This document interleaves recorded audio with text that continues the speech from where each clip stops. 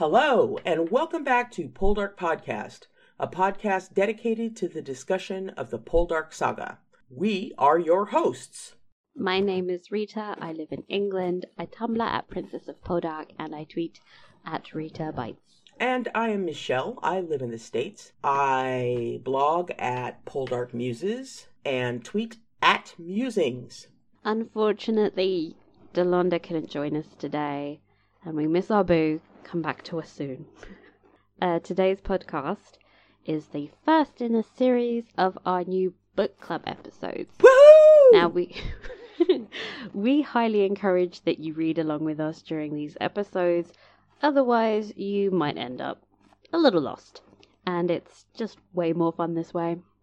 Now this week we'll be discussing the first 6 chapters of The Angry Tide, so you better have read up. For those of you who wish to avoid spoilers for Series 4 content, this would be a very good time to, sadly, turn us off. We'll miss you, but we're sure to be talking about the books and show then, of course, so come back and join us when the series starts. And please feel free to get in touch with your opinions on what we're reading. We'd love to hear all of your different perspectives, and book clubs are all about discussions, don't you know? So, if you didn't reach out this week, don't worry, the Ask Box and email are always open. And so, without further ado, let's get on with the show. So The Angry Tide is the 7th book in the Poldark Saga. It was released in 1977 and is the last book set in the 18th century. I don't think it's a spoiler to tell you that there is a 10-year time jump following the novel, which ends up dividing the first 7 novels and the latter 5 that follow. The 2 distinct halves of the saga. Yeah, and this is something interesting to keep in mind as we go further in the novel, especially towards the end, as it will have a profound effect on how the storylines are wrapped up, or in some cases, not wrapped up. And there are dozens of parallels, so keep your little beady eyes out for allusions to earlier novels. Now, Michelle, I know that you said previously that this is your favorite book in the saga. Have you enjoyed getting to read it again? Does it still hold up? You know something? This book is so meaty and full of so many of the things that I absolutely love about Winston Graham and his writing that it is by far my all-time favorite book of the series, bar none. You know, I know that I really started to enjoy the Four Swans as we got into that and did our book club on that last time it really was a hard read. But man, this one is just absolutely fantastic. Yes. I think it might be one of my favorites. Yeah. I'm very bad at decision making, Yeah. so I can't tell you which one is my favorite, but it's top 2. I honestly think this is one of my favorite books, period. And, you know, as a old decrepit woman, I've read quite a few books. So let's dive in with the discussion questions. You gave us lots to think about this week. Yeah. The first question was, what or who has struck you the most in these 6 chapters and why? Now, this could be a specific person, storyline, action, and or situation. Absolutely Addicted Poldarchy said Ross and his state of mind, his ruminations, musings, and memories of his life, marriage, and family. This is where I stopped to ponder the sheer brilliance of Winston Graham. His ability to take the reader inside the head of his characters is amazing. River Woman Rules, who is a new contributor, thank you and welcome. Hello. She says, although he intellectually makes the decision to put the Hugh Armitage affair behind, it continually gnaws at his emotions and spirit. It makes him doubt himself and the fundamental values of loyalty, trust, and faith. It's very painful to observe. Prairie Cheesehead said the conversation that Ross has with Dwight in Chapter 6 about Demelza's infidelity and Sarah's health. This conversation struck me in 2 ways. First, it shows the deep bond between these 2 friends that they could confide in each other. Ross about his marital woes, and Dwight about knowing that his infant daughter will die, and how he can't bring himself to break this to Caroline. Secondly, it shows how deeply hurt Ross was by Demelza's actions, even if he tries not to show it. Now, as much as I love Ross and Demelza's conversation, I have to say that this one touched me very deeply during this reread. These two men have been through hell in their lives during the service to their country, and they're both shaken to their core over the turmoil and grief taking place much closer to home. And Ross knows what it means and how it feels to lose a child, so this must raise memories of Julia, if not that moment, then at least upon reflection. It really is one of my favorite passages in the book, and I just love how it shows the fraternity, the intimate fraternity between these two men. Let's see. Attorney MSB3 says Ross and Demelza's effort to rebuild their relationship. Their conversations ring true, and their words and actions are consistent with the book's characters and plot up to this point. The storyline drew me in as a reader, and I want to know how it will progress and be resolved. So, when I first read the series, I would 100% say that the Ross and Demelza parts were the most important and interesting passages for me. But this time around, this may be like the second or third time I'm reading, I was just really struck by all the other voices we have going on in the first few chapters. You got your Ozzy, your George, even George's mum. I mean, it's all going on in there, and they're just as compelling and interesting to me. I mean, Ozzy's evil plot to have his wife sent to some kind of mental asylum while he bangs her sister is like something out of a telenovela. And I'm enthralled, yeah. Yeah. I can't wait till he goes into like a coma or gets murdered by his secret evil twin. Wait, maybe he's the evil twin. Hashtag drama. Oh, yeah. Osborn, we're going to get to him in a minute, but I swear, it's crazy, man. It's crazy. Okay, the next question is, what is the first word that comes to you when you think about Ross's mindset on his way home to Nampara? Irritated was what attorney MSB3 said. Stagnation was offered by Prairie Cheesehead. Crisis by Absolutely Addicted Poldarchy. Reflective by Evil Evie. And Grief by River Woman Rules. In many ways, Ross is idealistic, River Woman Rules continues to say. Despite his own failings, when others don't live up to his ideals, he is traumatized. His reflection in the coach, that he has loved but two women in his life and they both turn to other men, shows his desolation. For me personally, I'd go with deja vu. Is that one word, or is that... It's a word. It just felt incredibly similar to his homecoming in the first novel, and the very first shot of the show. I hope that they mirror that. Yeah. That would be good. That would be very, very cool. I mean, he isn't coming home from Battlefield this time, just Parliament, but the mirroring of that journey gives me like a huge feeling of nostalgia when I was reading it. And just for that period of time in his life, it like really reinforced the fact that Ross might be older now, but he is just as mixed up and lost and confused as he was then. You know, before his apprehensions were about Elizabeth, but now they're about Demelza, and Ross being Ross, he is probably gonna keep making the same mistakes over and over again. Oh, Ross! Come on, man, learn! Let's see. Absolutely Addicted Poldarchy mentioned one of my other favorite parts of the book. I found it interesting that he acknowledges he has a wife and leaves it at that. I love that section because it so clearly demonstrates the uncertainty Ross has as he approaches Nampara. Yes, he has a wife, but is she truly his? Attorney MSB3 felt, during his contemplations that Ross was giving the same level of importance to Demelza and Elizabeth in this section. And I'm going to read it just so that we've got it clear in our minds before we start talking about it. Ross thought, "My life seems to run in repetitive patterns. Long years ago, I forgot how many, I came back from Bristol in just such a coach, a young man limping and scarred from the American War, and had just such company, a clerkly sort of man and his wife, but then they had a baby to hold, not a thin, pock-marked girl. But I shared that coach, too, with a clergyman, Hulse, an old man now, whom I disliked almost as much as I do this one. And we sparred in talk and got out disgruntled with each other. The time of year was different, October then, yet today the leaves are lying about from yesterday's storm as if it were autumn already.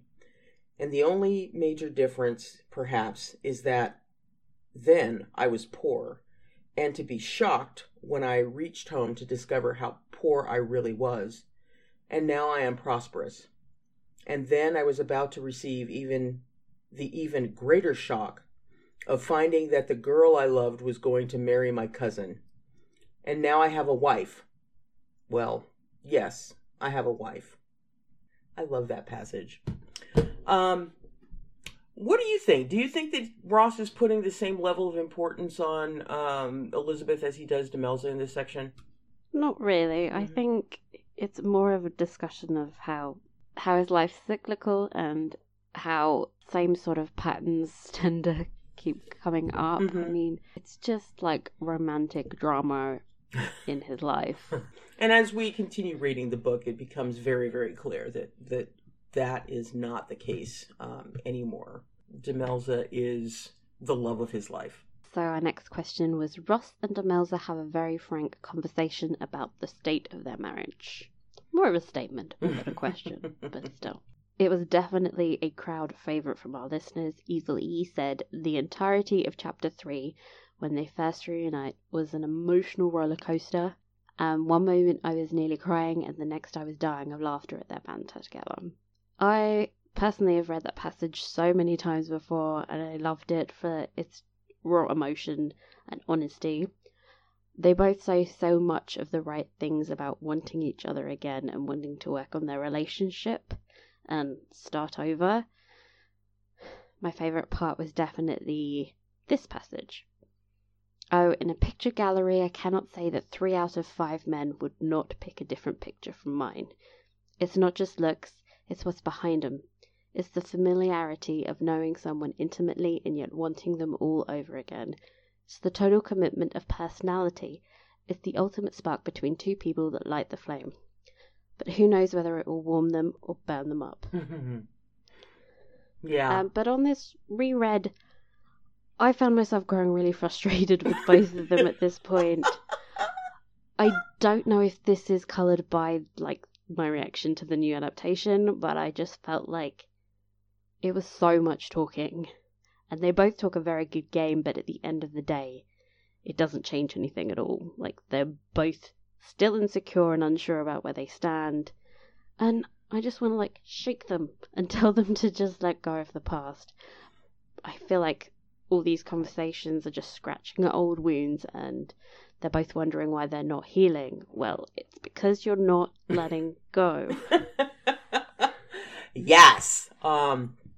River Woman Rules speaks eloquently about this conversation and hits on this theme of letting go of the past. Quote, unfortunately, the conversation resolved very little. Ross says that if he and Demelza are to go on, they must start again. So it's like, okay, so do it. That was my little editorial comment. Sorry. Back to River Woman's Rules quote. I believe that is the problem that plagues the couple throughout The Angry Tide. They are unable to start over. Demelza thinks they can just go on as before, as if Hugh Armitage never happened. For Ross, that is impossible. The breach that Armitage caused needed to be acknowledged and addressed. Unfortunately, Demelza never wanted to, or was unable to, talk about Hugh Armitage in any meaningful sense.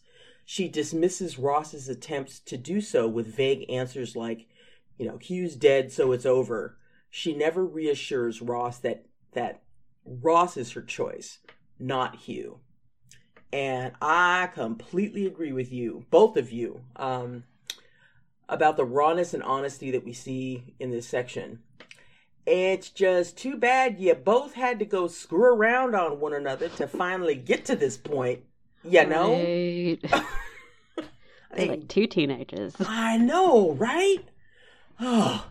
Absolutely Addicted Poldarchy expressed a similar opinion and, quote, was somewhat dismayed at Ross for mentioning the beautiful women in London, questioning what she had been doing while he'd been away, and asking if Hugh Bedruggan had tried to creep in her bed. I honestly felt sorry for Demelza at this point and didn't blame her for her tears. Perhaps Ross was trying to lighten the mood, to joke with her as they used to do, but it was ill-timed. And that's exactly it. They used to be able to tease one another about these things, about, Hugh Bedruggan's obsession with her.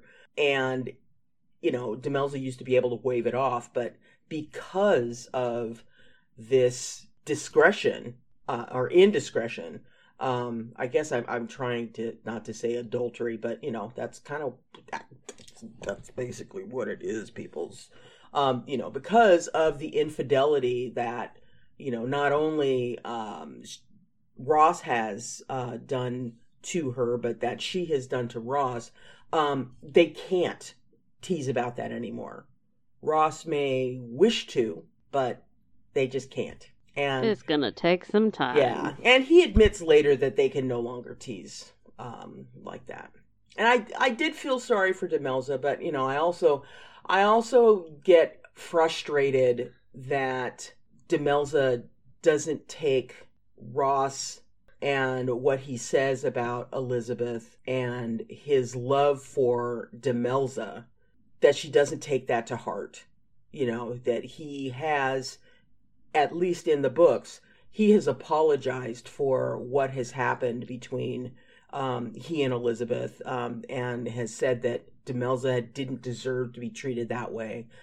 So he and their relationship has moved on from that point, but Demelza will continue to have, and she says this, will continue to have Elizabeth kind of hovering over her, and has done since the moment of their marriage, just as Ross now has the ghost of Hugh hanging over them. Literal ghost. Yeah, literal ghost this time.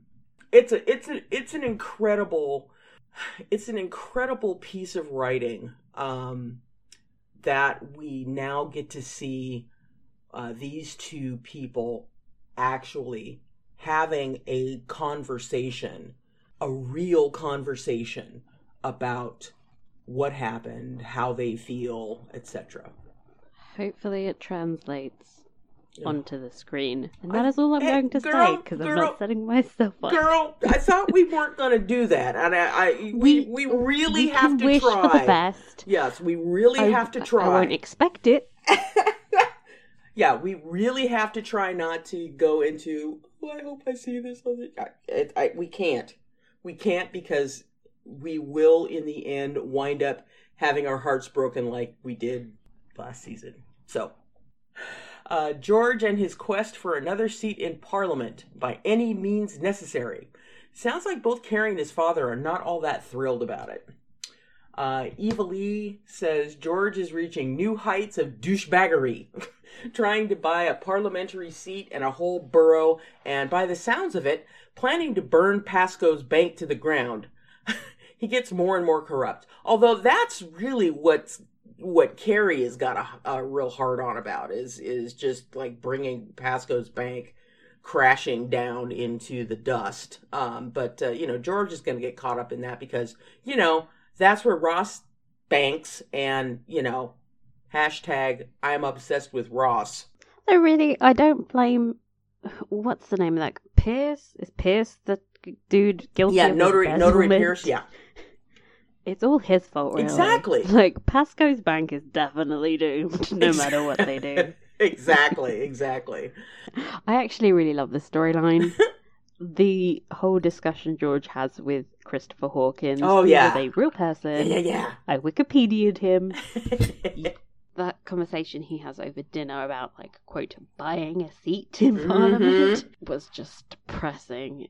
It could be done for just £3,000, which is not really that much. Well, in today's money, I said he's basically laying down between 340 and 360,000 pounds in today's money in order to do that. That is a shit ton of cash. But George is so much more rich than that. I know, right? George is, in today's cash, something like a 60 million or something. He's just like crazy. He built that up in under 40 years. Like, that's insane. Yeah, exactly. So, this is just pocket change for Warlegan. It's crazy. Yeah, he's like, screw buying a seat. I can afford an entire borough. Democracy. Like, in general, I really enjoy the parliamentary stuff. It is my nerdy jam. Like, I love all of the social maneuvering and manipulation involved and favors for favors. I mean, it's terrible, but it's really fascinating to read about. Mm-hmm. And it's kind of a welcome break from some of the melodrama of the rest of the novel. Yeah. Yeah. I was just about to say something about the show, but I'm not going to do it, so I'm just moving on. Just walk on by. Walk on by. And I know that a lot of people just want to speed past this stuff, but honestly, just as you said, it provides a break from the drama that these people, back in Cornwall just can't seem to avoid. And I love the way Graham inserts real people into his drama. I'm a bit desperate to see and hear more about the lives of Bassett and Falmouth the next time I'm in Cornwall. In September! I want to know if they were cuties, because in my head, they're cuties. Yeah, and I've got the actor who plays Bassett, like, firmly in my brain as Bassett, and he's a hottie. Yes. Mm-hmm. Total One hottie. part that struck me particularly was when Elizabeth was suggesting to go for more of a low-key approach to the dinner with Hawkins, and George just vetoes that because, well, generally Elizabeth does understand how to behave in front of gentry. She doesn't really know how to account for the power dynamic between the nouveau riche thing and gentry, because it's not her scene. Yeah. I mean, George has to work twice as hard to earn these people's respect. He literally has to throw money at them. And the respect doesn't work, so he goes to just fear. Like, yeah. I will ruin you. Mm-hmm. So it's good that Winston is always drawing attention to this, because even 7 books in, it can sometimes get lost on modern readers, that George is actually the underdog, and it makes him slightly more sympathetic to me. I mean, yeah, he's a dick, but he's still he's the underdog. Ross, by contrast, is hugely privileged, and is just, like, coasting through the parliamentary system based on the fact that he's one of them. Yeah. Oh no. So, Demelza's at it again with the matchmaking. Oh god. Yeah. So what did you think of her choice for Drake? Now, for me personally, is it weird that I prefer her for Drake than Morwenna? No. No, not at all. Not at all. She's perfect for him.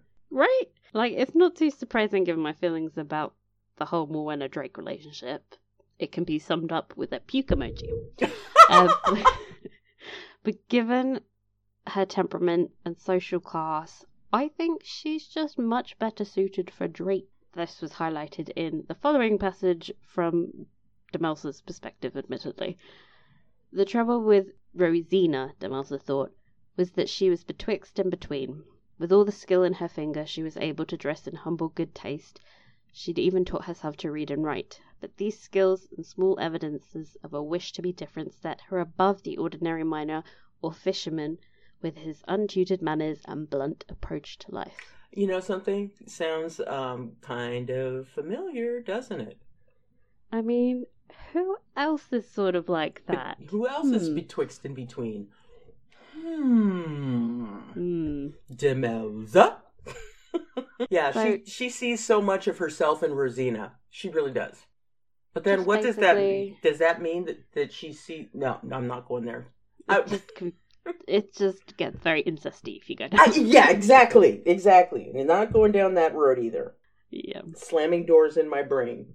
So I know the whole Rosina Drake thing will never be a grand romance of the century. But it's really bloody practical. And he probably won't end up getting the crap beaten out of him for pursuing her. Mm-hmm. Unlike his previous relationship. So it's already an upgrade from Rowena. Yeah. Yeah, and several of our listeners also think Rosina would be a great match for Drake. But the boy is never gonna be over Morwenna. Endless sigh. Now, having said all that, I'm mostly pissed at Demelza for meddling with Sam and Emma. So, on the other hand, she really shouldn't be meddling in any of her brother's love life. Yes. As good as an idea as I personally think it is, I think it should happen naturally and without her. Very, very obvious manipulations with the, "Oh, Drake, why don't you help her carry this really light stool home?" Oh my god. Oh my god. It was just so lame. It really was. And these kinds of things always end up going screwy. Uh-huh. I want to send her a copy of Emma, but it's not been written yet. Yes. We can all learn from Emma. My god, yes. Oh. Okay. Next question. Osborne Whitworth. Discuss. Our resident, quote, repugnant rapist sex hippo, thank you, Prairie Cheesehead, or dangerous donkey in cleric's clothes, thank you, Ross, is back and being a bit delusional, don't you think? River Woman Rules agrees, quote, obviously insane. He is a perverted, self-indulgent, self-deluding hypocrite, hiding his perversity behind his clerical collar. Disgusting. One wonders if his first wife did care for him as he claimed, or if she was happy to die to escape him. Damn! You know, that's something that I've never thought of until I read her comment. Because he is, we see him now just being completely delusional about his relationship with Morwenna and Rowella, the whole situation, and he's always talked about, his first wife who loved him and, pleasured him whenever he wanted and blah, blah, blah, blah, blah. Honest to God, I think that she was probably wanting to shuffle off this mortal coil just to escape him. How did she end up dying? We never know. We never know. Oh, she totally committed suicide. That's the only explanation. She was like, I ain't dealing with this anymore. Exactly. I am done. And if I could stomach the thought of writing Osborne Whitworth, I might explore that thread. Because that would be a fascinating story to come up with. A prequel. A prequel. Yes. The mental explorations of Whitworth's first wife. Do we even know what her name was? I don't think so. Yeah. Or she has one and we've forgotten it. But yeah, it would make sense if she didn't have one because that's how important she seems to be in his mind. Yeah. This is a man whose wife died and while he was still in mourning, like a week later, was negotiating to marry Morwenna. Yeah. What a frickin' pig. I agreed. So don't get me wrong. He's disgusting and just an awful individual. But I really enjoy reading his point of view. I mean, more so now that he isn't raping Morwenna. Yeah. But I think Winston writes such an incredibly vivid character with so much irony that I can't help but find his chapters sort of darkly humorous. I mean, Ozzy's in a monologue glossing over his affair with Rowella and painting Morwenna as like a willing sex partner in particular struck me as exquisite in character, just so wrong. I know I should be rooting for him to get shoved off a cliff, but then I would just miss the saga's best Disney villain. That's true. He has overtaken George in that respect. Far more disgusting, especially with this toe sucking. Oh God! Did you have to bring that up? Oh, oh, woman. Speaking of this whole nonsense, Rowella's, quote, subtle letter attempting to lure Ozzy to her home, which we can't forget he actually pays for. He is paying for that house. Yep. Yep. Just an obvious startup of something with them again. Just really cleverly done. Another example of Wiston's mastery of tone, because Rowella's character walks this tightrope between possible innocence and depravity, and you never quite know what she really is. It's really quite interesting and refreshing. Yeah. The more I think about this, the more I think I will start toying around with that idea. I think that would be really interesting path to follow. So let's see. This is going to be like your Wide Sargasso Sea. Oh God. Okay. Next question. Can you pick out a passage that strikes you as particularly profound or interesting? Please share it and why. So we had a question about this from Attorney MSB3 about the line where Ross tells Demelza he'd invited 2 women up to his room while he was in London. Were they prostitutes? I'm going to go with women. Yeah. Well, Demelza later says that they were harlots, but that could just be an insult, like calling somebody a slag. Yeah.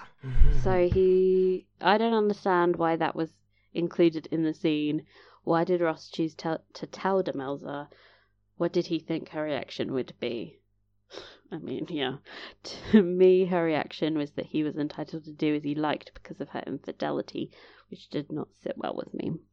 What was the purpose of that exchange in the scene, and in bigger context, in the relationship between Ross and Demelza? Do you have any ideas? Well, first of all, if you think about it, Ross's decision to invite these 2 women up to his room and then to send them away before anything happened, does that sound like a parallel of something that may have happened in Warlegan?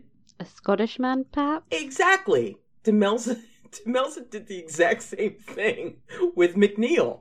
And he did not react positively. Yeah, with Ross's infidelity, Demelza said, "Okay, fine, I'm gonna go and do this thing," and it didn't end well for poor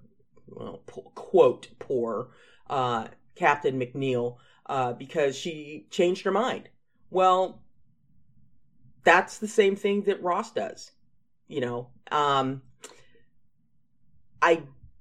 I agree that she probably thought that he was entitled to do this because of what she had done. I mean, considering how they left things at the end of Four Swans, he had just gotten the parliamentary seat, the day that he learns that Hugh Armitage has died.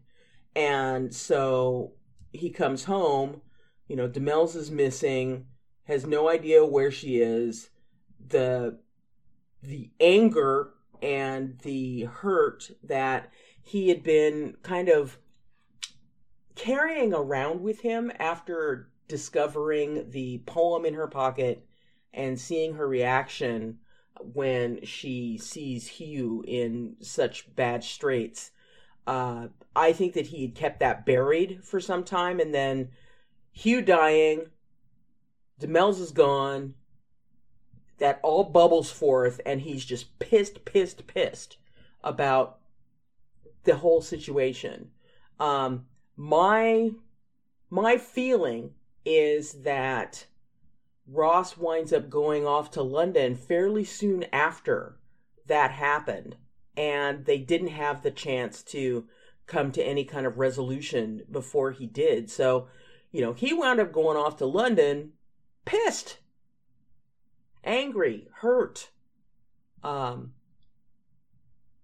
so he winds up doing the exact same thing that she did with McNeil and had the exact same response. I don't want them. I want you. But, I think, and we've talked about this a little bit earlier, that, moments before the exchange that he has with her, where he brings up the two women, he's attempting to find a teasing way back to her in order to avoid the real conversation that needs to be said. And then when she bursts into tears, that's when Ross decides to kind of test her assumptions. She asks these questions, perhaps in the hopes that he'll categorically deny the temptations of other women, be they, quote, harlots or fine ladies, because of her insecurity, A, about Elizabeth, and B, about her class that hangs around her neck all the time.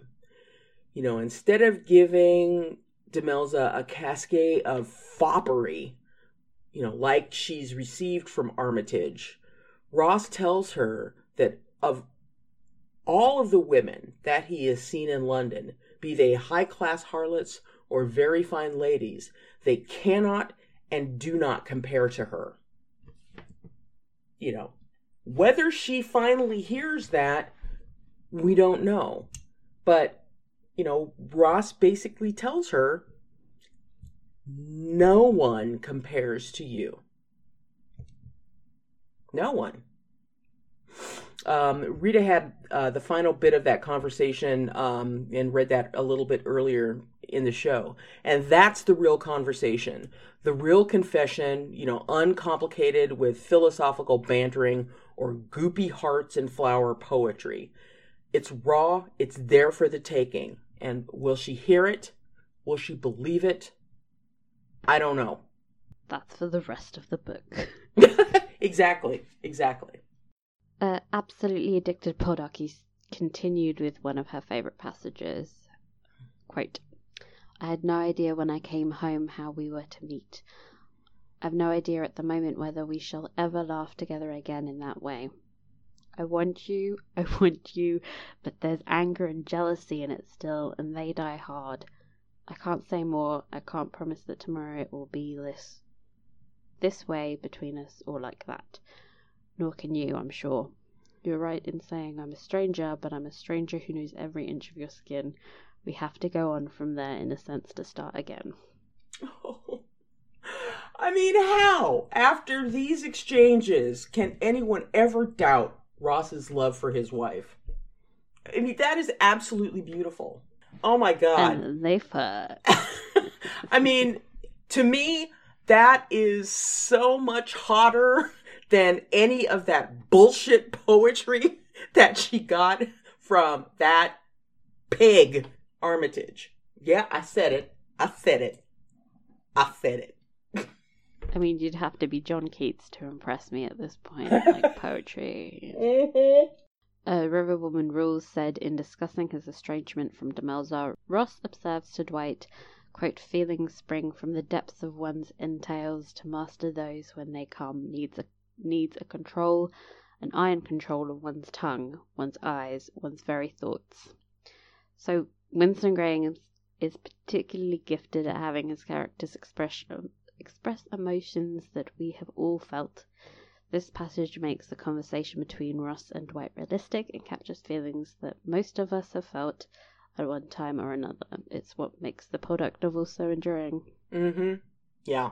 So my favourite passage is just far too long to read, but it's like the entire section from George's mum's perspective, where you finally get an in-depth description of how Nicholas Willegen made his money. Uh-huh. And surprise, surprise, it was largely down to his marriage to George's mother that he had enough money to start his empire, because behind every great man is a woman who paid for everything. Preach! That was a great section. Question or observation of your choice. This is optional, but feel free to share whatever question or observation you've made about the book so far. Evil Evie says, the motive of patterns and history repeating itself seems to be very strong in this book. Oh my God, yes. With Ross's inner monologue at the beginning, as we've discussed, Ross commenting about how similar Jeffrey Charles is to Francis now, and Dwight and Caroline about to lose baby Sarah, where Ross and Demelza also lost their first baby girl.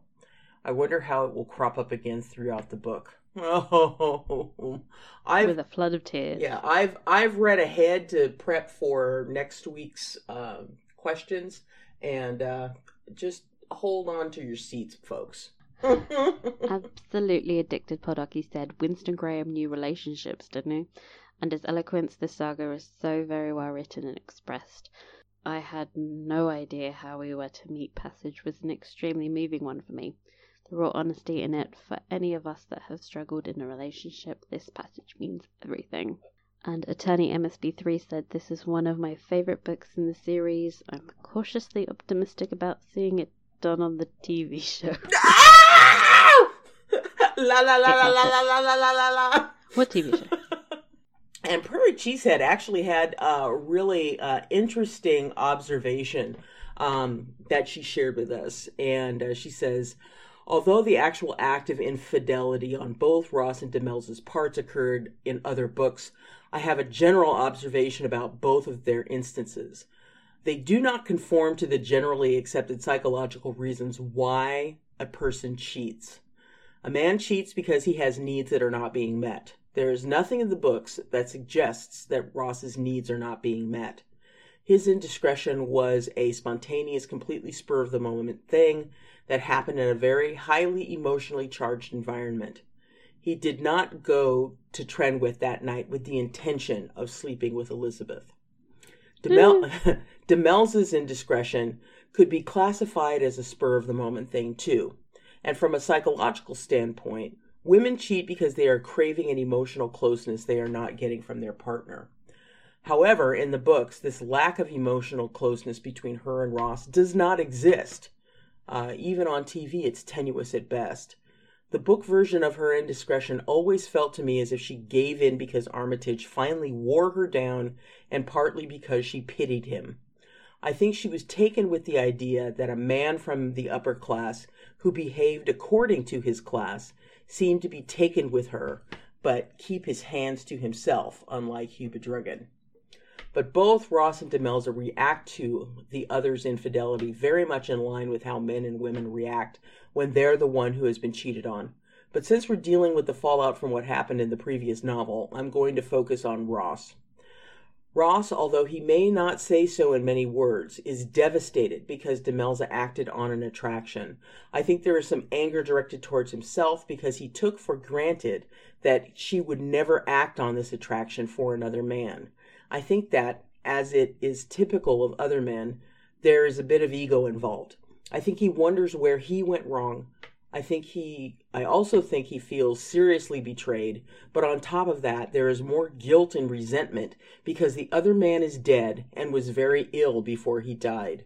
We're not supposed to speak ill of the dead. I think the guilt is that he is thinking ill of the dead, and the resentment is being put into a position where he is angry with someone who isn't here to answer to it, and partly because he will never get the chance to confront Hugh Armitage. I don't think it is enough for Ross to hear Demelza say whatever was going on with Hugh is over. I think he needs to witness her saying it directly to Hugh, but this will never happen. Although nothing is ever written specifically to this issue, there is a part of me that believes that Ross has to have some resentment over the fact that a man he saved from prison returns the favor by seducing Ross's wife. How could he not resent that? Yay! I know that was a lot to take in, but let's unpack that a little bit. I think what she says about speaking ill of the dead is spot freaking on. Ross has got all of this stuff swirling around in his head, but you're not supposed to speak ill of the dead. And so he can't say, Hugh Armitage is an absolute pig and, blah, blah, blah, blah, blah. He can't do that because A, the dude isn't around anymore, and B, he's dead. I definitely agree with the part where I feel like he feels a lot of guilt. Mm-hmm. I think he internalizes almost all the conflicts in his life, he eventually feels like he's responsible for all of them. I think he probably blames himself for Demelza cheating on him, which I don't think it really had anything to do with him at all. But in Ross's mind, yeah, he probably thinks that if he, had not cheated before and maybe paid her more attention or something, I don't know. I don't personally think there's anything he could have done. The only thing that he could have done would have been to confront Armitage during either the initial courtship. I hate to use that term, but, when Ross first notices that Demelza is being kind of drawn into this young man, if Ross had confronted him and said, dude, step away from my wife, and had been very direct about that, then perhaps Ross thinks this wouldn't have happened. I mean, perhaps, but there's no guarantee that wouldn't have drawn them closer together at the end of the day. Yeah. It would have made him like a gigantic hypocrite as well, which exactly. is the other thing lingering in the background. Exactly. And I think that's the reason why he didn't say anything. Yeah, because if he did, he would have been like the biggest hypocrite on the planet. And that's it for our questions for the book club. But now it's time for... Poldark News! Poldark News! Congratulations to Eleanor Tomlinson, who won the Breakout Award at the Newport Beach Film Festival in London. Go, Eleanor! Yay! And then a week ago, Inkfest hosted Poldark on Stage, a Q&A session with Debbie Horsfield and producers Karen Thrussell, Damian Timmer, and Rebecca Keane. We were not able to be there, but everyone's favorite Poldark blog, Poldarked, was. The following information was found on their write-up. We'll link to the blog post so that you can go and read all the details. But the main headlines from the event are as follows. Damien said the 5th series of Poldark is, quote, in discussion. #side-eye. No update on when Series 4 will air, but they think it will be slightly earlier than last year's Series 3. But yay for earlier? Yeah. And lastly, Series 4 will take us to the end of the Angry Tide. So #praise Jeebus, because there was some rumors that it would be dragged out. Well then, what the hell is left to do for Series 5? Nothing good. Yeah. Nothing good. Nothing good. So, we have reached the end of this week's podcast. Thank you for listening, and tune in next week for discussions of chapters 7 through 12. If you want to participate, the questions will be up on our Tumblr blog and Facebook, or you can hit us up on Twitter or email us at poldarkpodcast@gmail.com. We are on all of your social medias under Poldark Podcast, and we would love it if you would give us a review on iTunes. Seriously. Mamas need more reviews on iTunes. So, we will see you next time. Bye-bye. Bye-bye.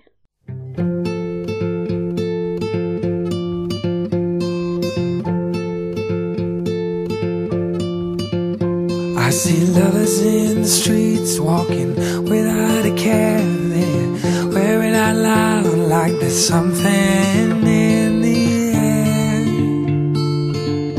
Oh, well, I don't care. They're treading lightly, no, they don't sink in. There's no tracks to follow. They don't care where they're going. If they're lucky, yeah, they'll get to see. And if they're really, really lucky, they'll get to feel. And you kicks so hard, breaks your bones, cuts so deep, it hits your soul, tears your skin, makes your blood flow. It's better that you know that love is hard. Love takes hostages, gives them pain, gives someone the power to hurt you again and again. Oh, but they don't care. Oh, and if they're lucky, yeah, they'll get to see. And if they're really, really lucky, they'll get to feel. And if they're truly blessed, then they'll get to believe. And if you're damned, you'll never let yourself be deceived.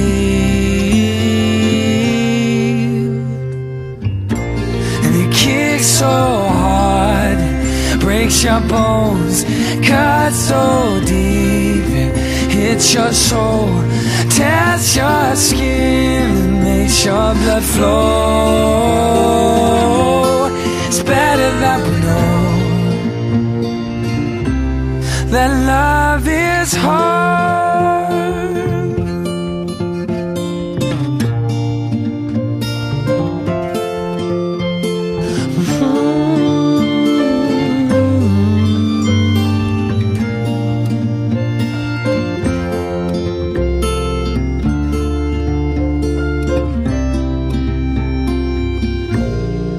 Kicks so hard, it breaks your bones, cuts so deep, it hits your soul, tears your skin, and makes your blood flow. It's better that we know.